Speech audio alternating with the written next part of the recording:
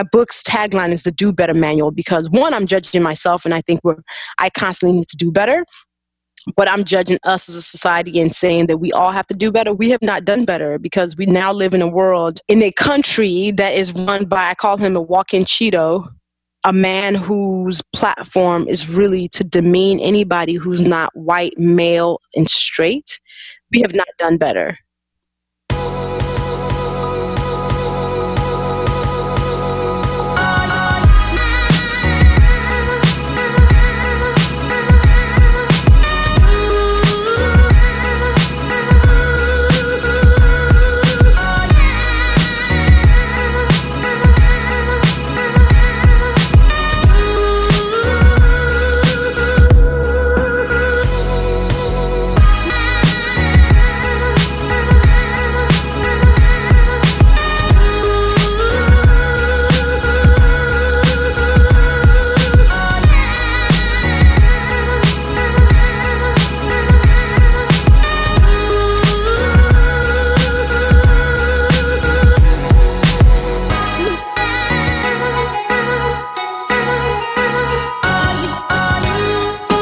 Hello.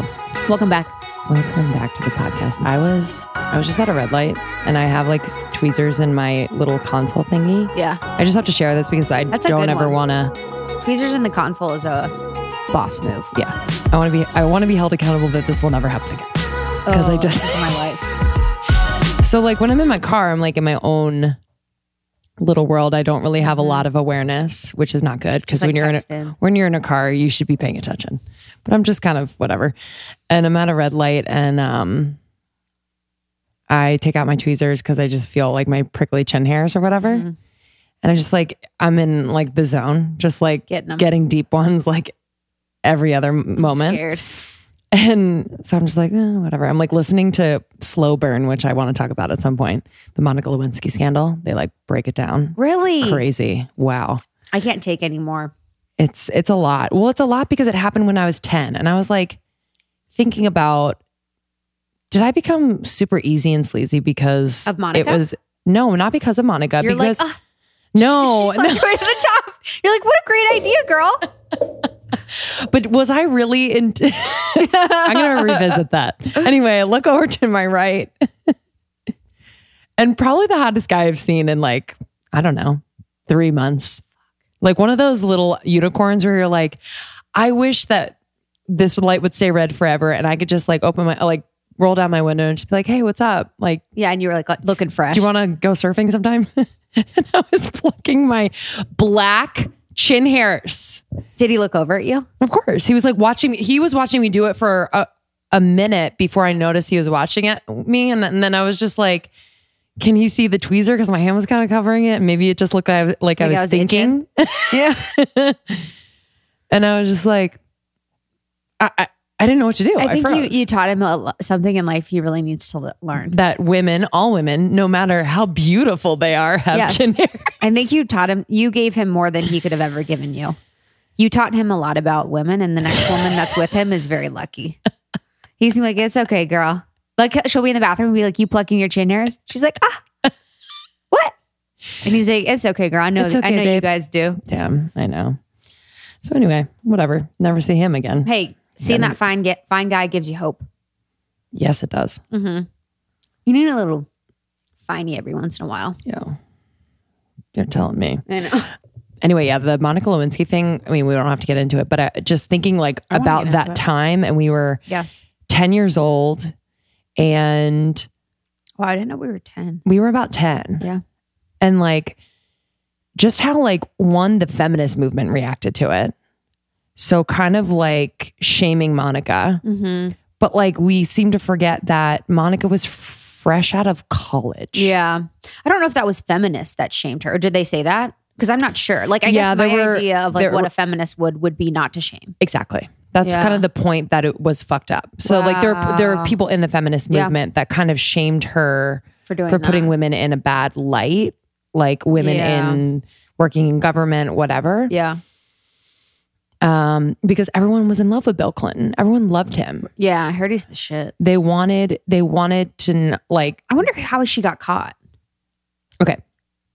So Linda Tripp was her kind of confidant in the White House, like kind of like a mother figure. Literally, Monica Lewinsky was like 24, 23. Wow. Obsessed, in love with Bill Clinton, in love, just like enamored by him. And a person of power, the most powerful man in the free world, is giving her attention, is asking her to blow him on a regular basis. And as a 24-year-old, you're like, this is insane. This is so cool. This is amazing. This is I what feel love seen. is like. Literally. That was me totally at some point in my life. 100%. Where like, yeah, where that was kind of the currency. Yeah. You're like, oh, okay. I love the construction going on outside. Hopefully no one can hear that. But man, so Linda Tripp was her confidant, and Linda Tripp started recording the conversations. Oh, so she has a lot of guilt about it now. She talked on this series because she's like, I didn't want to be doing this. Like I wasn't like here to, but she's like, it's like Monica was my daughter. Like what would I have done if this was my daughter? I mean, you fucking talk to your daughter. Well, she was talking to her and she wasn't like, ooh, tell me more about his dick. She was just like, Monica, you have to be careful. Like save that dress. Like save that dress so that the blue dress, that's like basically the biggest piece of evidence because it has its jizz on it or whatever. And she's like, you have a full life ahead of you. Yeah. Like you don't know what's going to happen. Like you're not safe. Yeah. And so like, anyway, she brought these recordings. Yeah, she did. But I mean, Monica hates her. Yeah. They don't talk now, obviously. Yeah. I just would never snitch. Like, who'd she tell? The press? That's the thing. Who'd Linda tell? Yeah, I think she told Ken Starr's team, and then they like, had this whole meeting and kind of like ganged up on Monica. Not ganged up, but kind of. And it was like a tell-all. And like that whole report came out, like where they basically detailed the entire she detailed the entire relationship. So it's just hard because then like, he's still in the public eye and like everyone still kind of loves him. And like there's Monica. And I think people are starting to love her more. I hope so. I think people are really turning a corner for her. Yeah. But that's, tale as old as time. Mm-hmm. Female wears the scarlet letter. The dude's So the true. man. That's just tale as old as time. And it's bullshit. I know. If you think I wasn't going to be sucking that dick, if I was in her position. Literally, I was talking to Rue about that. I was like, what would we have done? Obviously, would have sucked the president's dick. Yeah, literally. Be like, this is my chance to show him what I'm made of.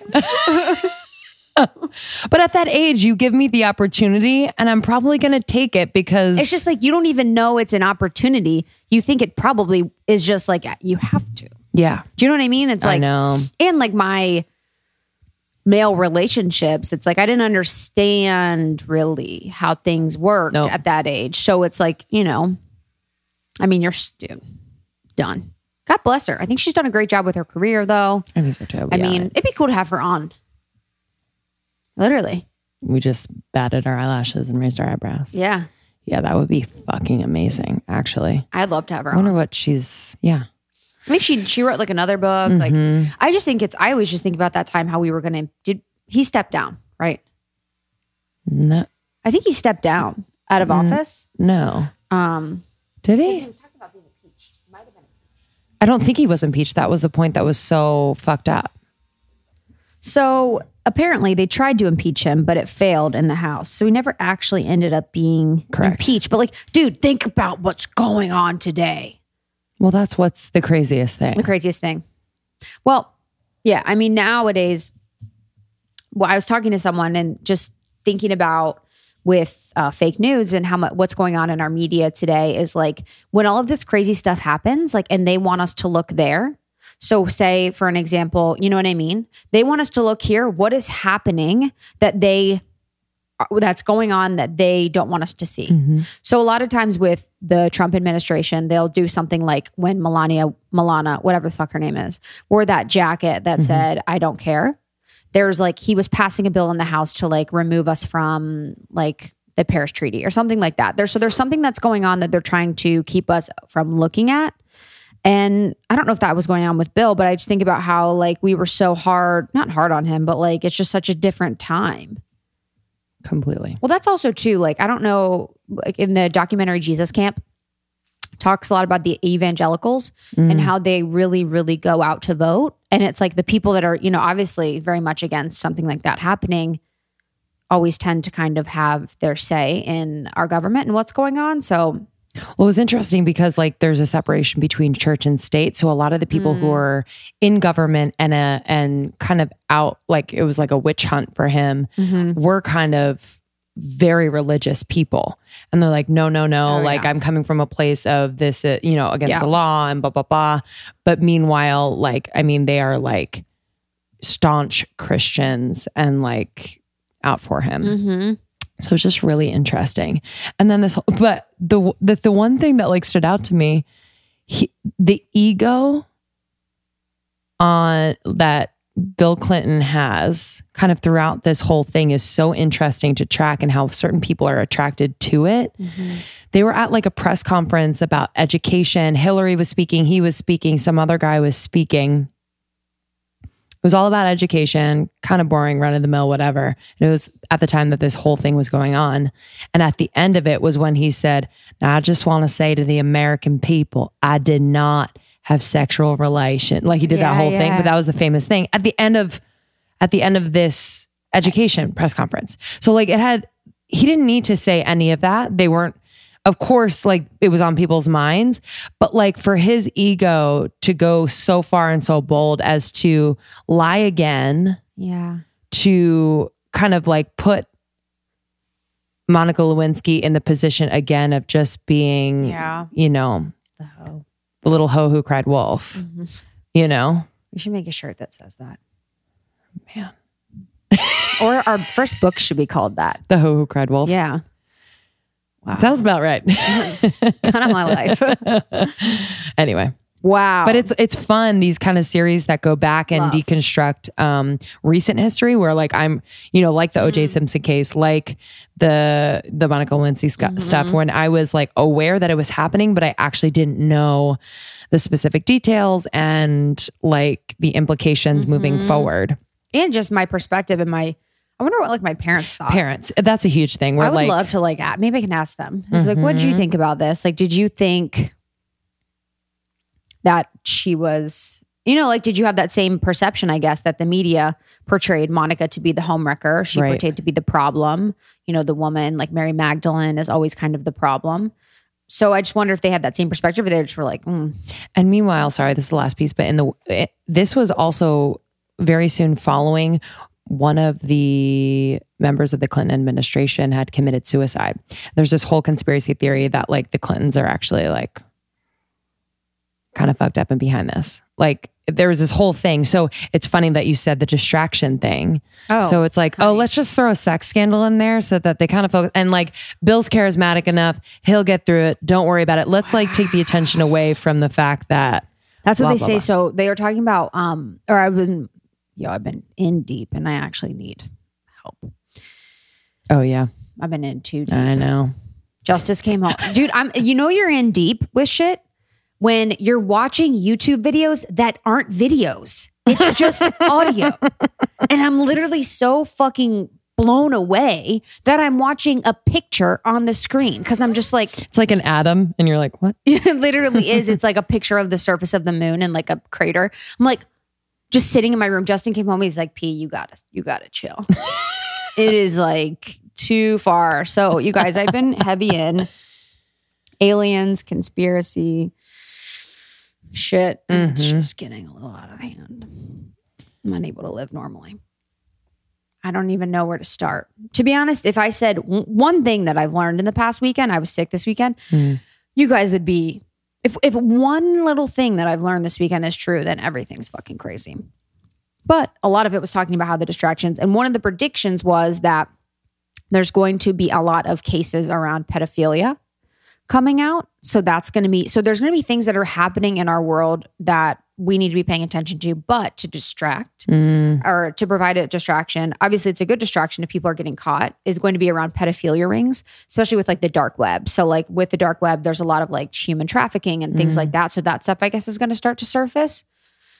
Which is that whole like idea of just things starting to kind of come to the Yes. surface is really interesting, and how it's like kind of happening in waves, whether it's like the environment reacting and just kind of getting angry, or it's like men, you know.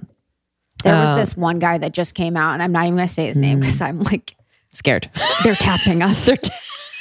Okay, so he was. Hey guys, we can no longer do the podcast. Yeah, literally. Krista's freaking out. When he was 6 years old, he was taken by the government. Not taken, they didn't like take him in the middle of the night, but he was like he's an intuitive, and he can speak telepathically to people, and he's always been like highly sensitive. Whoa. So he was taken in by the government to be a person that works for the government under this like very secretive organization that communicates with other life forms and extraterrestrials, because extraterrestrials usually talk through telepathy. Right. So he was used to like talk to them. So he recently left and now is coming out with all this shit.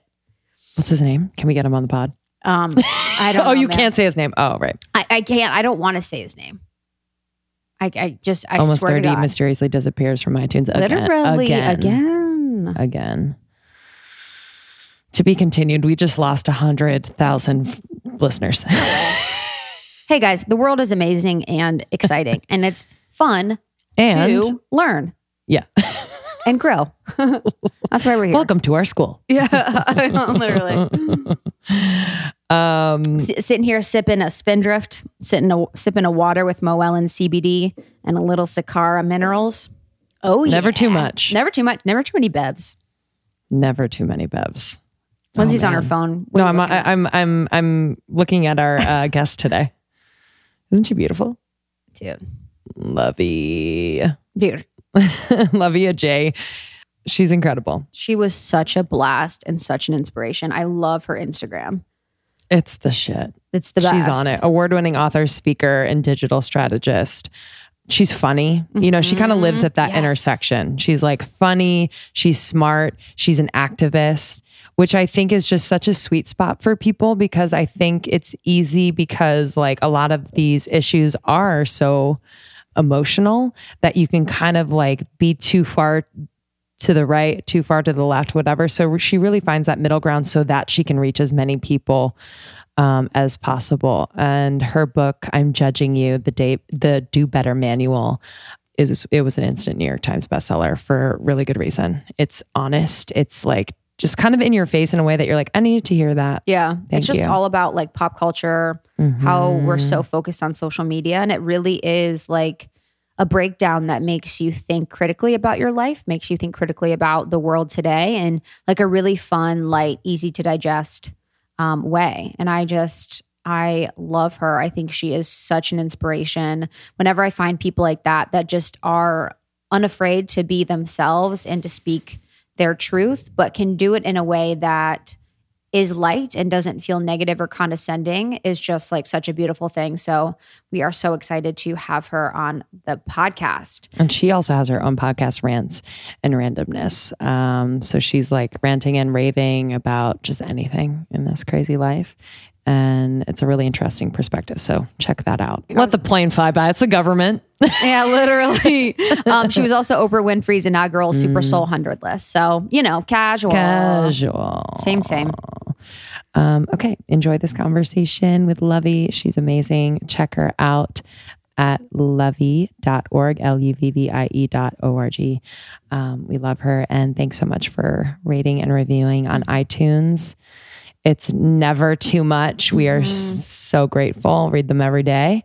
Thank you for joining our secret Facebook group. Hop on in there. Tell your friends. It's just a really supportive, funny, enlightening community. And the subgroups are awesome. Dude. They've been meeting up. The Portland group that met up the other day and took a selfie and sent it to us. Did you see the girls from Bali? Yes. 2 girls met in our group and went on a trip to Bali together and are now best friends. Fuck. Literally fuck. Ugh. Love y'all. All right. We'll see you on the other side. See you on the other side. Bye-bye. We are so happy to have you on. You are such an inspiration. You are so educated. You are so positive, but woke at the same time. So we are so happy to have you on the podcast today. It is my honor to join you. Thanks, honey. So we just jump right in.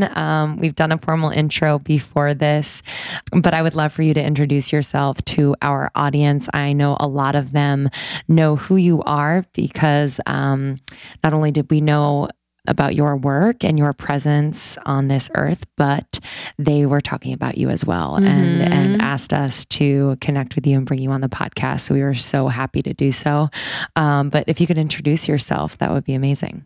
That's awesome. So my name is Luvvie Ajayi, and I'm a writer, I'm a speaker, I'm a digital strategist, and I'm a truth teller, and I host podcasts too. So I've been writing online for 15 years. I started my blog in 2003, back when it was still considered plain on the internet.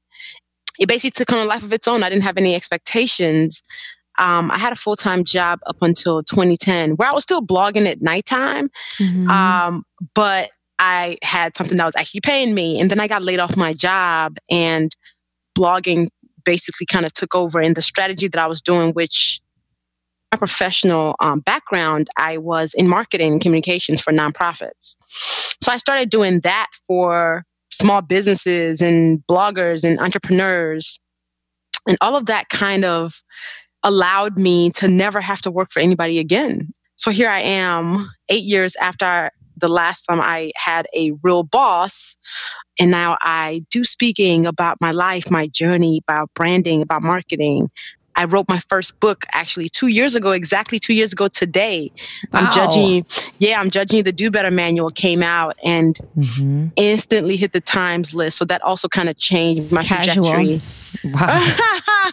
Writes book, instant hit. Look, I was like, holy smokes. Dude, crazy. That's who I am. I'm essentially somebody who is committed to leaving the world better than I found it through various mediums. I'm curious as to were you confident from the get-go when you started this path, or was there a gap between, you becoming a writer to actually considering yourself a writer, activist, culture critic? What did that feel like for you? Oh, there's absolutely a gap because, none of this was the plan. There was no strategy in my head that was like, okay, I'm going to do this and then this will happen. And then I'm going to do this and this will happen.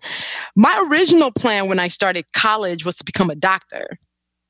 And then I got a D in chemistry and realized I don't even like hospitals. And I was like, yeah, let's go ahead and kill that doctor dream. For me, writing was never a career option because I just didn't see how I could make money doing the type of writing that I did. I know the Toni Morrisons and the J.K. Rowlands, but who was making money just writing about the world and life in general?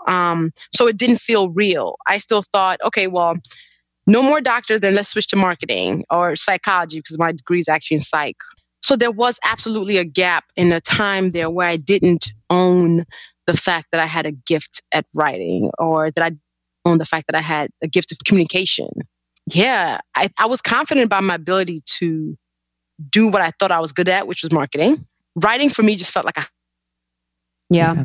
I think for people like you and I'm in a different category because you're way above, but sometimes I think about it's hard to see your future when you're the first. So for someone like you, the time that you came into this, the time that you came into writing, and the time where we are kind of creating this cultural commentary, this political commentary online, being a digital strategist, no one was really doing that. So it's really hard to look at your future and say, I want to be X, Y, and Z when you're the first. So I can imagine, as you're creating your path along the way, that it's not super clear cut. And I would be personally, a little scared. When you first got laid off, were you scared? Were you what did you feel like? Oh my God, I absolutely was. Because I was like, I wasn't ready for that. But, totally. And I kept on looking for other jobs. I would go on LinkedIn and post my resume. I think recently I saw an application that I was sending up until 2012 that I was still looking for a full-time job. I wasn't the first blogger or writer, but I was I didn't see too many versions of what I was doing, right? You know, there was like the Deuces, Heather Armstrong, who was writing then. There was like Jennifer Lawson as a culture critic and just somebody who's writing on the internet. There was no path. There was no blueprint for like, how do you take this writing words on your own website behind a computer to actually making money that can sustain you? So it was absolutely frightening because I was like, oh, snap, I have a shoe habit I have to keep up. Like, how is that going to work now that I don't know how I'm going to get money? It's a constant struggle, but I think it's really important. And I said this on my podcast, Rant or Randomness, that it's like the times when we don't see an example of what we want to do and who we want to become, sometimes we have to be that example for other people. And the work that I've been able to do, I've gotten that feedback of people being like, I can actually tell my mom that this is what I want to do and show her the example. So that has been, it's taken a journey to get there. Yeah. So growing up, so I know you went to school in Chicago. Did you grow up in Chicago? Yes, I was born in Nigeria, and then we moved to Chicago when I was 9. Chicago's been home since. Went to elementary, high school, and then I went to college at the University of Illinois. Yeah. So yeah. I lived in Chicago for a long time, so I have like a very special place in my heart for Chicago. So growing up in Nigeria and then moving to Chicago, what was that transition like for you and your family, and how do you think that has like shaped your experiences and like your ability to be your complete self online and in person? The transition was huge because it's like a major culture shock to go from a place where everybody looks like you to a place where I felt like I was a new girl for the first time ever in life. So, you know, at first, you know, when you're a kid, you don't really want to be different from anybody. You want to fit in. So I did my best to assimilate. I lost most of my accent by freshman year of high school. I wasn't going by my Nigerian name, which is Ifeoluwa, because I was like, the kids are not going to pronounce it well. But college allowed me to kind of own who I was, because I realized like, yo, that thing that makes you different is actually pretty awesome. Yeah.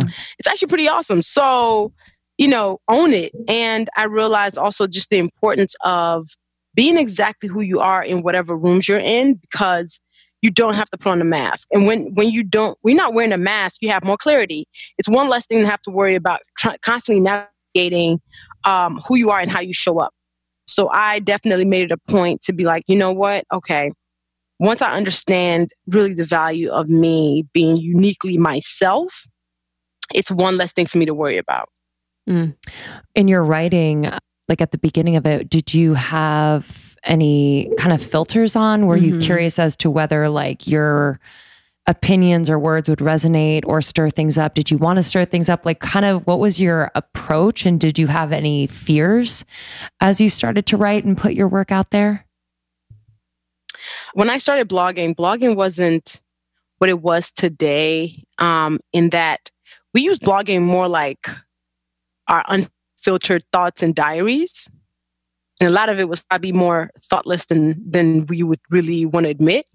And also when you know, for me, when I started blogging, it was just this platform. It wasn't anything that had expectations or anything that felt like, I didn't really feel like I even had an audience. I was just like, oh, it's me making my friends laugh behind the screen. So we didn't have the thoughtfulness that we have now. Blogging actually charts a lot of our growth as humans, as people, as thoughtful people. And so back then, yeah, my blog was completely different from what it is now, just because, you know, in your 20s, you're probably stupid. And you're probably way more carefree than you are when you're in your 30s, when you're like, wow, I'm a completely different person. So yeah, blogging has changed tremendously just because we're in a new world and we're in a new consciousness. And I think it reflects it. And those of us who started blogging 15 years ago will read some of our old posts and be like, oh God, this is terrible. But seeing that kind of lets you like, oh wow, okay, so I have actually grown. Right. Yeah. I have a blog too, not as long as yours, probably like 4 years. And my first posts were like haikus. It was like fucking bizarre. Like I'd be like, they were so deep and they were so like, I guess it was just, I didn't think anyone, same with you. I'm like, these are only for a few people. Not a lot of people are reading it. And now like, and this is with your platform, and I feel this a little with mine, like now that I have more people reading it, it's almost a little harder because for me, online words feel so permanent that it's easier for me to communicate on a podcast because you can kind of get the full intention of what I'm saying by my voice and by the full conversation. So sometimes just speaking out via blog seems like challenging now. I can get that. I can understand that. The thing is also like with more people listening to your work and with a bigger platform, I think our responsibility is to be just make sure that we are better people. Because being able to access more people means we have more responsibility for our words. And somebody actually recently emailed me and was like, hey, I'm worried that like as my blog grows, that my voice changes. I'm like, no, your voice doesn't change with the amount of people listening to you. I think you just have to make sure that you are that you're basically double checking with yourself that you mean what you're saying. And also that you don't allow your writing to necessarily change just because more people are watching, but you as a person, you just know that you're more responsible for people and for things. Yeah. Yeah. And what do you do about that pressure? Because now you do have so many eyes on you and you are talking about things that make people feel, that make them change, that make them, that I can understand get a both positive and then for some that aren't aligned, a negative response. So what do you do about that to make sure that you're staying aligned and that you're staying in check, knowing that what you're writing is like truly you? I do a check-in with myself where whenever I'm going to say something, I'm like, do I mean it? Can I defend it? Do I say it with love? It's my checkpoint with myself that I just started doing about 4 years ago. Because here's the thing is, if you're anybody who's saying anything of note, people will disagree with you just because that's how human nature is. But it allows you to actually, check in with yourself because that's what matters the most, right? We're not writing solely because we want people to agree with us. We're writing to speak our truths. So in those times, the people who we need to check in with is us first. Did you always have a voice? Like from a young age, or what was that evolution? I think I've always had a voice. I've never really been one who stifled myself. Ever since I was little, I've been one who was like if I feel cheated, I will say something. Just couldn't help it. If I felt hurt, I would say something just because I couldn't help it. Because my whole thing was, if I'm not telling people how I'm feeling, how will they know? So of course it's harder sometimes based on who you're talking to. But yeah, it's a practice. It's a practice of understanding that all of our voices matter, starting with mine. Like, to me, my voice has to matter the most.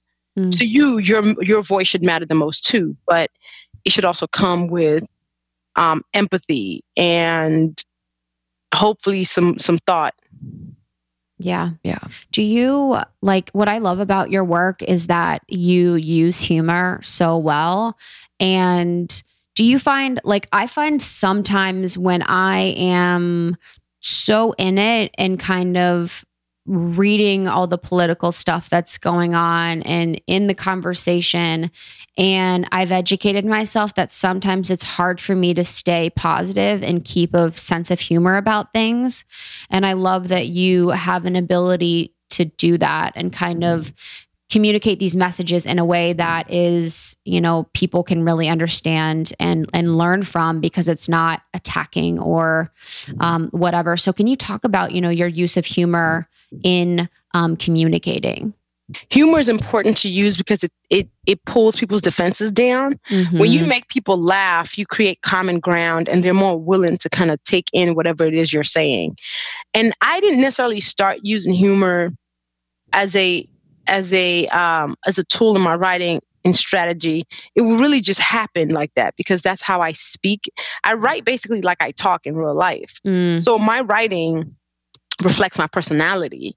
So I remember when I started blogging and was blogging regularly, people would be like, what type of blog do you have? And I'd be like, one where I talk about all the things I feel like talking about. I didn't really have a niche because, one day I might be talking about TV. The next day I might be talking about fashion. The next day after that, I might be talking about police brutality. But what people realized was my blog was funny. So no matter what I was tackling, it usually had something in there that made you laugh. So I was like, oh, so my blog is a humor blog. That's when I realized, okay, cool. That's why it resonates with people, is because it's making them laugh. And the things that I do, like my book, even though when I tackle important subjects, you'll still find something in there that's going to make you smile. My podcast, Rants and Randomness, like my Twitter account, all of it across all my platforms, you will laugh at something. And it was not strategic in the beginning. It ended up like that though. So I say that the best compliment is when people tell me, when I'm reading your words, I hear your voice. And that's because truly how I think is how I write.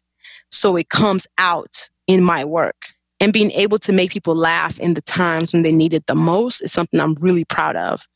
I think about the times when back in the day, like 2009, 2010, whenever I'd want to quit blogging, I'd get an email from somebody who reads my blog who says something like, the reason why I wasn't crying is my mom was getting chemotherapy. I was reading your blog and laughing. So those are the times when I realized the power of humor and really giving people a place to escape to, especially in low moments. Yeah, absolutely. You mentioned your book, I'm Judging You, the Do Better Manual. I'd love to talk about how the idea for the book came about. And it's like a pretty powerful title. So I kind of want to dig into like what it means.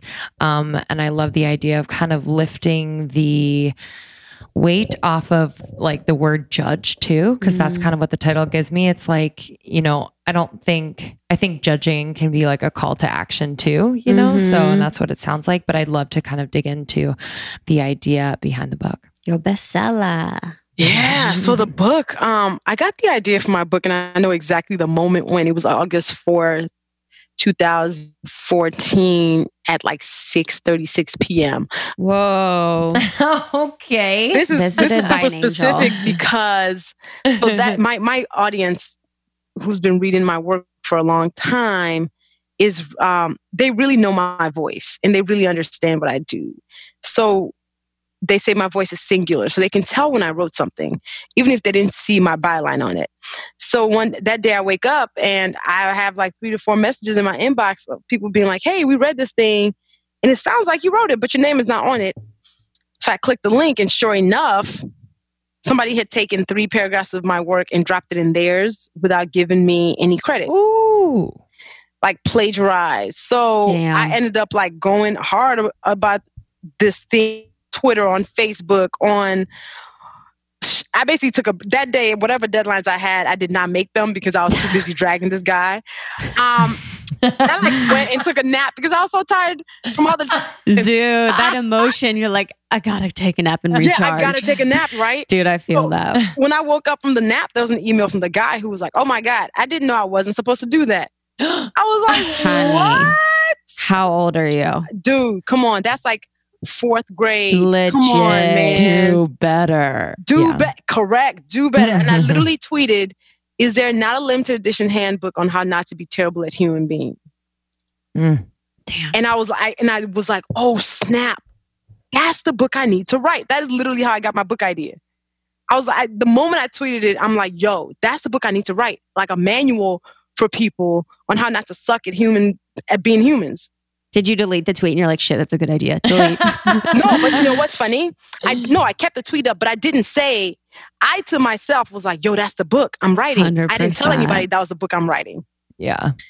Wow. And then a couple of months later, a book agent randomly emails me and is like, hey, I read your blog and I think you should write a book. And I was like, yo, I already have my idea. I signed with him. This was October 2014 that I signed with my book agent. I wrote my proposal in 2 weeks February 2015, my 50-page proposal. Like I went from having no proposal to having 50 pages, and my agent was like, "Wait, what? You just told me you didn't have one." I was like, "I finished it in these 2 weeks." Dude. He started shipping it out in February 2015, and I had my book deal in March. Damn. That is quick as hell. But like when it's right, it just fucking goes. Yeah, it went, yo. I was like, wow, that's crazy. Dan, did you just have like all this built up? You were like, of your entire life, you're like, I know what people need to do better. And did it just flow, or did you like need to get inspiration from like looking at Twitter trolls? Like how the fuck did you get all the insight to like what exactly the topics you were that you wanted to hit on? You know, as a side-eye sorceress, I basically had a list of things that I was just like, what gets on my nerves? Ooh, racism. Ooh, what gets on my nerves? People who don't do dinner well. Like when you go to group dinners and somehow you always $500 short of the bill because everybody insists. Honey. So I literally had a brainstorm session with myself where I was like, okay, it was just I started with a bullet point list of the things that get on my nerves. And that was my jump off point. I was like, okay. And then I started realizing, okay, I was like, oh, this sounds like that. There's like life. And then there's culture. And then there's social media. Okay. And the book started taking form. This book was clearly in me because I wrote the book in 5 months, the 80,000 words in 5 months. May 2015 to October 2015, I basically was just getting the words out and it was there.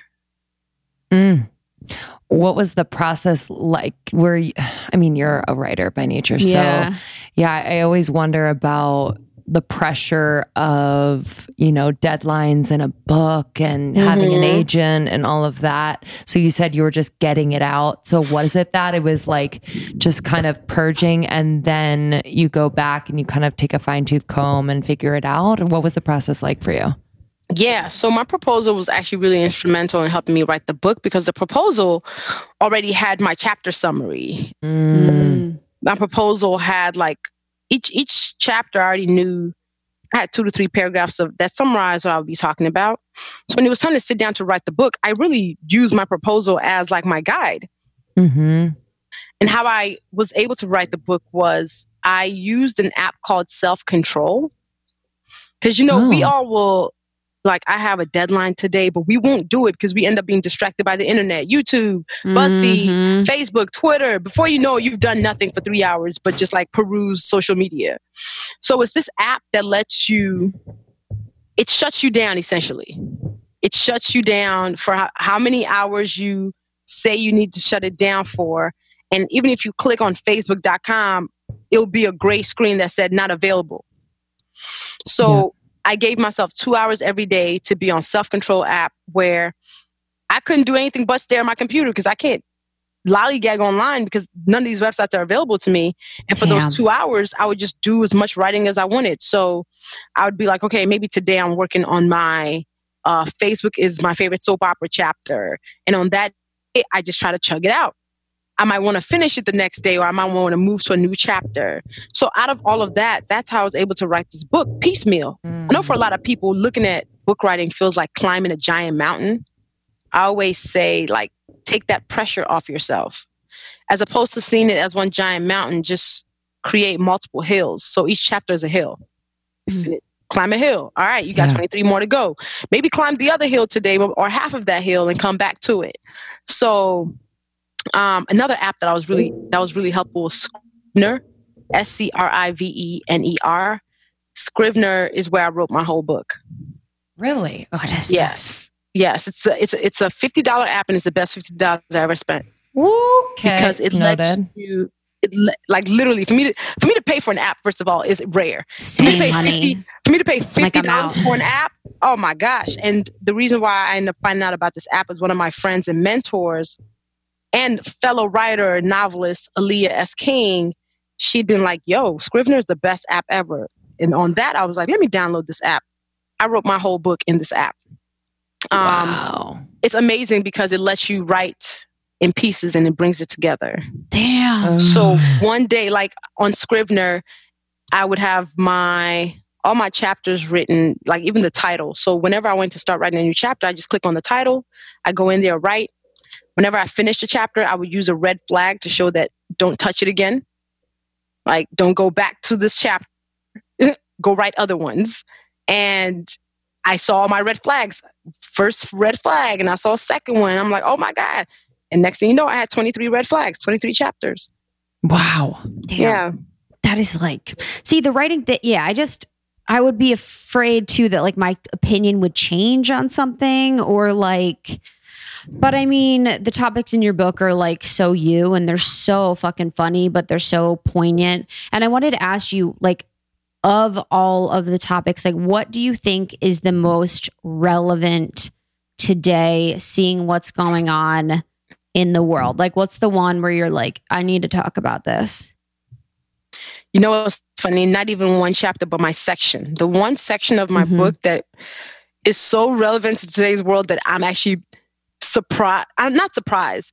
I'm mad that it's actually that relevant still. I wanted my book to be timely and timeless. But my God, my culture section starts with a chapter on racism. It's called Racism is for Assholes. And then the second chapter is the privilege principle. And then I have a chapter on feminism. Nobody wins at the Feminism Olympics. I have a chapter on religion. And in this world that we find ourselves where people are being shot in the streets, shot in their own apartments, where Muslims are being attacked at numbers not seen in decades, where trans people are being killed in ridiculous numbers, that culture section where I talk about how I'm judging all of us for how good we are at othering people for the things that they were born with and the religion they practice, the people they love. It rings very true. And when my hardcover was coming out in November 2017, I wrote a bonus chapter basically saying that we did not do better. My book's tagline is the Do Better Manual because, one, I'm judging myself and I think I constantly need to do better. Yeah. But I'm judging us as a society and saying that we all have to do better. We have not done better because we now live in a world, in a country that is run by, I call him a walk-in Cheeto, a man whose platform is really to demean anybody who's not white, male, and straight. We have not done better. Yeah, I mean, that shit I can't even really, it's even hard to fucking talk about because sometimes I'm just like, is this like, there's so many parts that where I think there's weird things going on that, yeah, with the Cheeto, that it's even hard to think that our people in our society would vote someone like that in. But yeah, I mean, I want to talk, and I could go on that forever. The Feminism Olympics. Can you tell me more about that? Because that is like genius. I think we constantly give people crazy criteria before they can consider themselves feminists. I talk about how many pieces have been written about, is Beyonce a feminist? When Beyonce literally stood in front of a sign that said feminist. And people question her feminism because she happens to be conventionally pretty. She decides to wear onesies for like 10 years. And people are like, oh my God, is she a feminist when she's wearing heels? So the chapter is how we opt people out of groups that they want to belong in because we create fake gatekeepers to that group. And feminism should not be a sport that I can opt in and out of. Like, if I say I'm a feminist, I'm a feminist. If I believe that women should have the same equal opportunity economically, socially as men, I'm a feminist. If I believe that a woman has a right to choose the life that she wants and live that life on her own terms, I'm a feminist. You know, a CEO is a feminist, but so is a stay-at-home wife. You know, a woman who chooses to be a sex worker is a feminist.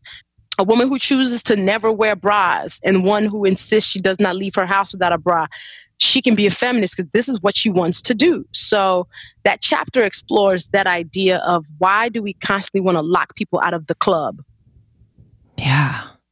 I feel like because people feel like maybe they've been locked out of the club and that's why they want to do it. But we had someone on the podcast, Alok Ben Menon, and he's a a gender nonconforming artist, and he talked a lot about within the trans community, a community that is oftentimes shut out from normal, quote unquote, society, even has their own sub communities that, don't let others in for certain types of reasons. So it's interesting that within these communities, there can also be separation too. Absolutely. Every group has many subgroups in between, but I think what's important is that we respect each other's differences, but we understand that ultimately at the end of the day, we're all basically fighting the same battles. Mm-hmm. Yeah, exactly. And I was thinking about that and how do you start the conversation, and you do so beautifully in the book and in your writing online. And we recently had an episode on white privilege and waking up to our white privilege. And we're learning, and it was really important to us to start that conversation. I know you had a chapter in there on privilege. Can you expand upon that a little bit? It's understanding that privilege is not, us pointing the fingers and saying, you're lucky. It's more of admitting the things that you were born with that you had nothing to do with. For example, your parents' background, your nationality, your color. White is the biggest point of privilege because it's the one that brings you the most things, and whiteness really protects you and shields you and spurs you forward. My girl Brittany Packnett uses the phrase "spend your privilege," which challenges people who are in whatever room that you're in. If you are one of the most privileged people, use your privilege to help somebody else who's marginalized. So essentially, if you are the most powerful person in the room, your job is to make sure somebody who has less of a voice and less of a platform is being heard and their issues are being considered. And you spend your privilege by understanding what it is, being able to know that, oh yeah, I do have a lot of the power here. Let me use it for somebody else and not just hoard it to myself. Yes. Love that. So I'd love to kind of round out the rapid fire kind of discussions, but on social media. And, it's one of those things that it's amazing, and it's, it creates community and it helps you to bring your message to the masses, but it can also be, at least in my experience, the bane of your existence at times when it kind of gets out of control. So how have you managed your social media, and what are your thoughts on just kind of the state of it today? Oh man, managing social media. I still basically manage most of my social. I'm still the person behind most of it because I like to talk directly to people. Social media has changed tremendously because how we use social has changed so much. I'm an early adopter of most of these platforms. I've been on Twitter since 2008. I've been on Facebook since July 2004. Facebook started in February 2004. I've been on Instagram since 2012 or 2010. So I've been able to see the evolution of all these platforms and how much they've changed how we use it. Because back in the day, our platforms were used for jokes. People would be on Twitter all day just joking and roasting each other, and be on Facebook just randomly sending each other gifts back when Facebook had Facebook gifts that were so random. But now, people. Yeah, but now we really use Facebook and Twitter and Instagram to show who we are as people, to talk about how we're seeing the world. What's funny is social media has taken the space of a lot of blogs.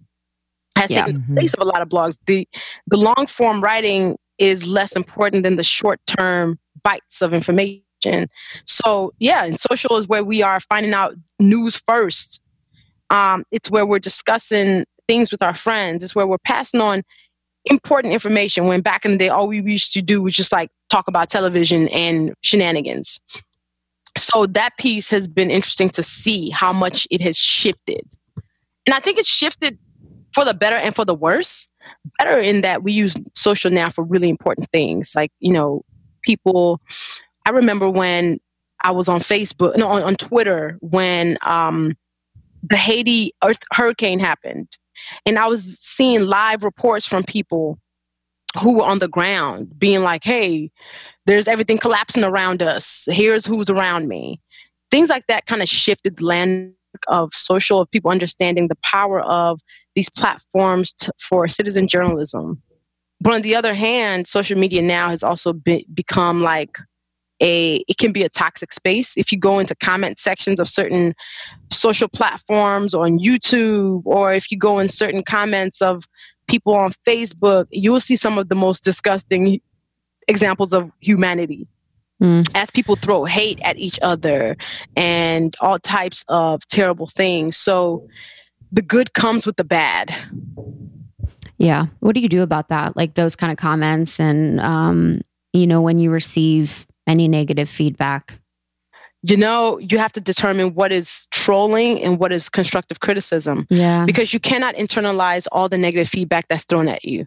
Like people who are on YouTube, one of my friends just got a YouTube channel, posted a video that she didn't think was controversial.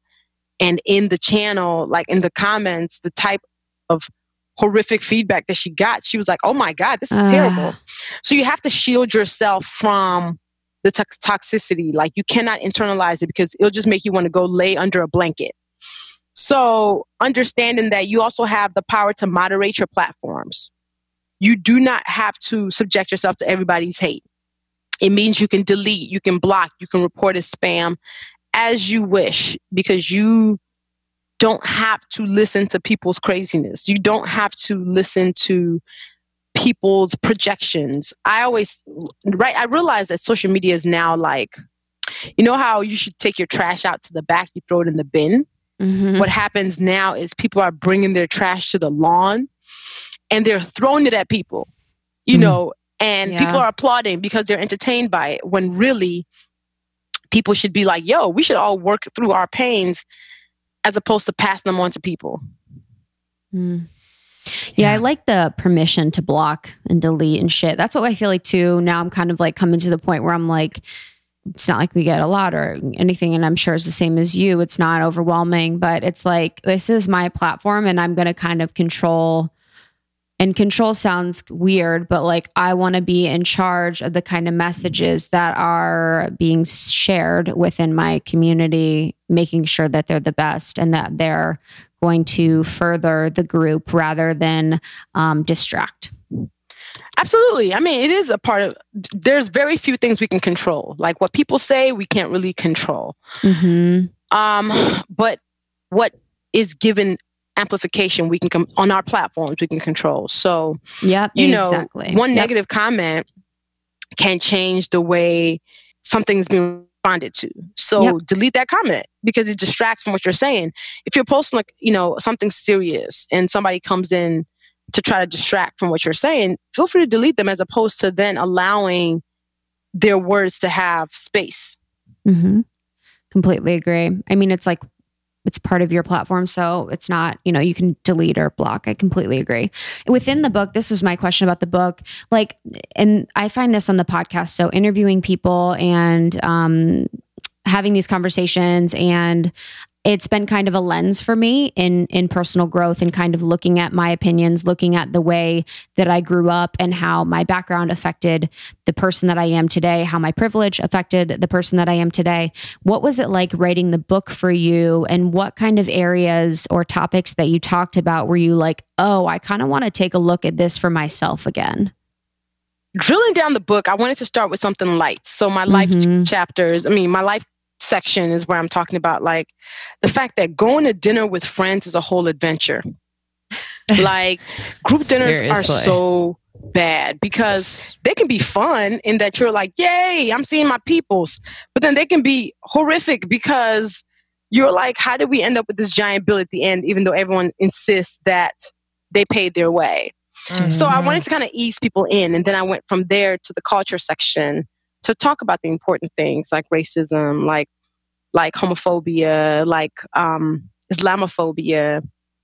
I thought those things, we have to start really tackling them in ways that makes people look at themselves and see how they might be approaching it in a way that might not work. And the value, what my voice is able to do is, you feel like it's your best friend talking to you. Not necessarily you're not being talked at, but this is your best friend being like, yo, I know you can do better than this. And it gives people the permission to be like, you're right. Because part of the reason why my book resonated with a lot of people is because I judge myself throughout. You know, like the person I was 10 years ago is different from the person I am now because I'm constantly making myself rethink my thoughts and rethink my behavior and how can I be better than I was before. So, yeah, it was important for me to put these topics out because they're universal. Yeah. Yeah, I think it does help to draw people in when you can show them that you're learning right along with them. Yeah. Yeah, absolutely. You were named one of Oprah's Super Soul 100 on the Super Soul 100 list. Casual. Like, what do you even do with that? Are you like what did you do when you found out? You know what's funny is found out I actually thought it was spam.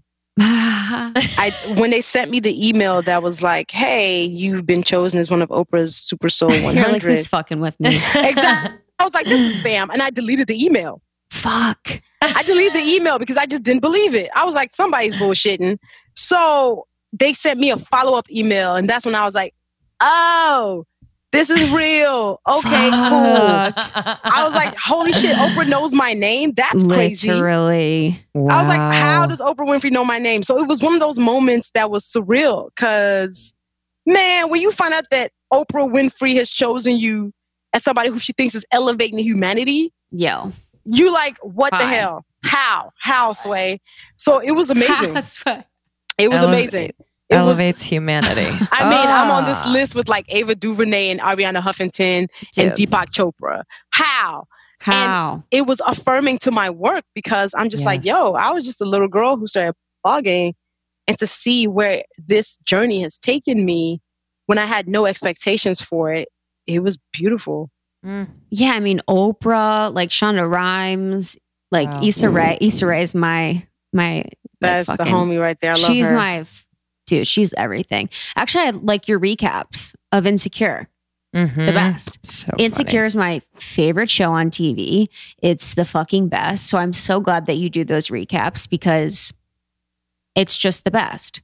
Yeah, being able to do the official recaps for it. When the show was about to start, I was like, yo, I gotta do this. So I hit up HBO myself. Was like, I'm known for my recaps. I'm gonna need y'all to go ahead and let me do these official recaps. I'm not too proud to beg my way in. How y'all doing? I don't need a resume. Right. Please. You guys have seen my resume because I've done these scandal recaps for all these years. Come on, let me do these recaps. So they were like, yeah. So I've been doing the official recaps since the show started. Fuck yeah, good for you. Favorite show on TV. It's Not so too good. proud. It's so fucking good. And me and Issa met in 2012 before any of us were doing anything of note. I mean, we were all doing the work that we were doing. Like she was on YouTube doing Misadventures of Awkward Black Girl. Yes. But, you know, the glow up wasn't here yet. We were all still trying to figure out where it'll go. Wow. And here we are. Isn't that crazy? You're like, look at us. Like, look at where she is. And you know what's so dope about it is that it's like, look at us. And then it's like, you're writing the recaps. She's doing her thing. Like seeing your people like do what they do best and like be publicly acclaimed for it. And then being a part of it, like there honestly isn't anything better. You know what? Even if HBO had said, no, we're good on the recaps, I probably would still be recapping Insecure just because I wanted to make sure that I did anything I could, even if it meant, hey, make sure you guys are watching this. Because seeing people like Issa who've worked so hard and been such good people through it, it is encouraging. You want to see her win. The characters, like I'm so invested in the characters and their relationship. It's insane. Like, yes, it feels so real to me. And like, I personally, as like, I love the way that it talks about race. Like for me, it's super educational and like We Got Y'all, how they kind of like that topic is evolving is like been so impactful for me and so insightful for me. And just like, the music like the music is so fucking dope. Every time I'm listening, I'm like, oh, this is the coolest song ever. And it makes like the show that much better. It is so good. Yeah, it's everything about the show. They've thought through all of it. And I love how the show is just unapologetically Black. Like Issa is basically writing this show for Black people. Yep. But then other people can watch.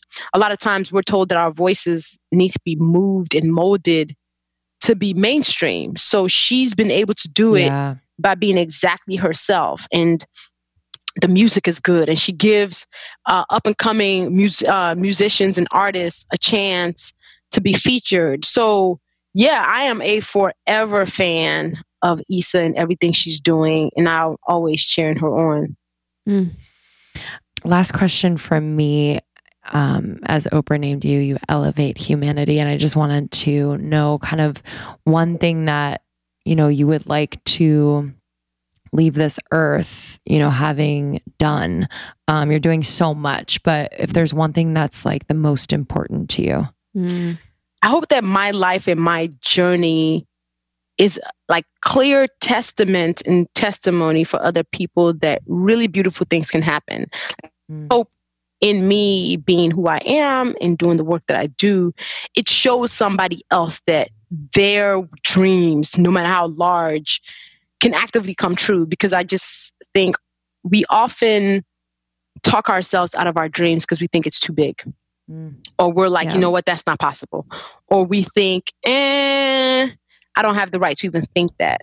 And truly, in all ways, my journey has been proof that, sometimes the audacity to just think it might possibly be possible is all you need. And of course, you put the work behind it. So if nothing else, that's what I hope people grab from what I do and who I am. Beautiful. They do, honey. Yeah. Put a cap in that because you got it. It's so funny. It's like, it's already done. Like, it's already, you already like, did where do it. you go? Like, that's, I guess, my last question. Like, where do you go from here? Like, you have a best-selling book. You're Oprah's 100. You're working with the baddest people in the game. Like, what's your like goals? Like, what's next for you? What do you hope to do in the next few years? You know what? I've taken the pressure off myself. Because my one goal that I set for myself was like, I want to be a New York Times seller, because I know that if I become one, it will make it easier for somebody who looks like me, a Black girl who writes, to be able to walk into a publishing company and get a book deal. But now what I just want to do is create really good content in whatever way it does. Like, I just want to keep doing the things that I'm loving on my own terms, which is why I started my podcast, which is why I randomly get on Insta stories and just tell people about what I'm up to.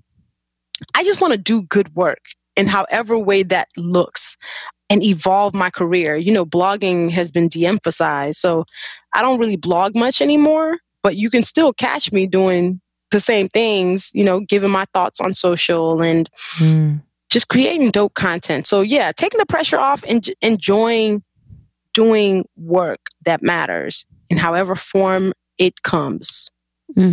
Yes, that resonates. Breathing that in. Well, thank you so much times 100 for making the time. We've been really looking forward to talking to you and are so inspired by you. And you really, you know, we look at someone like you and all that you've accomplished in such a short period of time, truly. And you've been yourself the whole way through, and that just inspires us to the nth degree. So thank you so much, truly. Where can people connect with you and hear more and learn more? Yes. Well, first of all, thank you for sharing your platform with me, the Almost 30 podcast. I am honored to be on it. I am becoming more and more of a podcast junkie. So I love when people are like, I was listening to my favorite podcast and I heard you on it. So that's dope. Yes. Thank you. I am at Luvvie on all my social platforms, Luvvie. People can listen to my podcast called Rant and Randomness. I drop it every other Tuesday. And it's where I'm talking about things I'm loving, things I'm side-eyeing, and interviewing amazing people. And who else? You can buy I'm Judging You, the Do Better Manual, everywhere books are sold. I love that people still tweet and message me and say, like, I'm listening to your book right now. And so cool. The one thing about my book that I really enjoy is the lollipop that's on the cover and it's called Judgy Pop. It has a name. It's a lollipop that's giving people side eye. So it's sweet and sour at the same time. Judgy Pop. So can you sell those? Yeah, dude. You know what's funny? When I was on my book tour, that's how people knew that they saw me in person. I had actual lollipops, those actual lollipops. So people who had the Judgy Pops came to my book tour stops. That's amazing. And I actually have a tattoo of Judgy Pop now.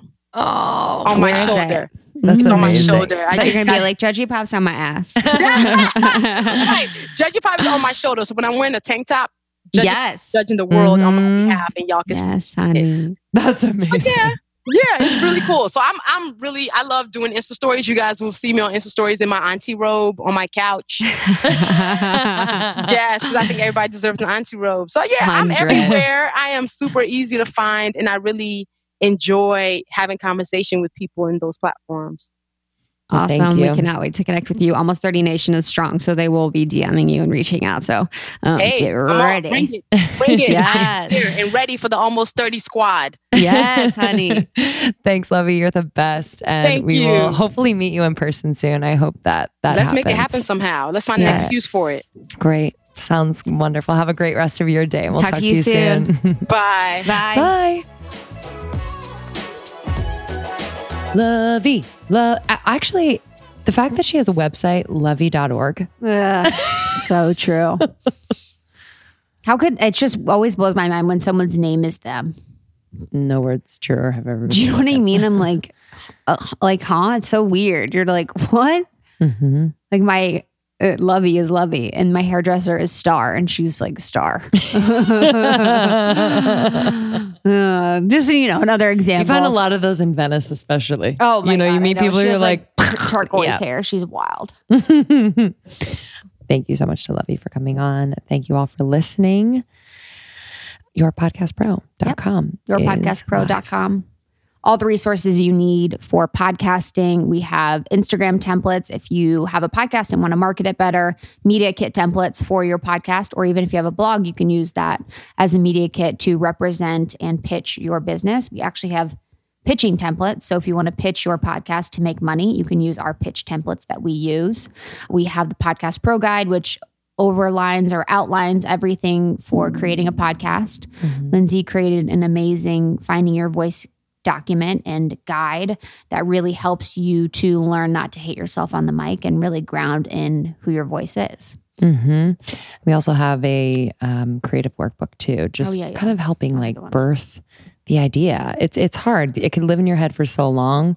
So we really get outside of the box and help you to realize that idea and bring it to the airwaves. So yourpodcastpro.com. We are starting our 6-week program in January 6th. So you can sign up now. We're just really honored and excited to be working with the future podcasters of the world. Woo. And review of the week. Review of the week. Thanks everyone for writing reviews on iTunes. Yes. It really means a lot to Lindsay and I. So if this podcast in any way has given you value, whether it's us or our guests, it would really mean a lot if you would take 2 minutes to get on iTunes and write us a review. 5 stars. Thank you. I recently moved away from my beloved home in North Carolina, and with a new job, I truly have not had time to make new friends. I've felt super lonely, but when I found this podcast, I felt like Krista and Lindsay have kept me company. They make me laugh, and it's my favorite part of my day. Thank you. That's from Katie. Oh, thanks, Katie. Love you. Thanks, honey. All right, y'all. Mwah. Go get them. Go get them. Go get them. We'll see you in Vancouver, and we'll see you in the Podcast Pro course. We'll see you in the Facebook group and all of the places. And we really, really appreciate you guys showing up each week with us to grow and learn.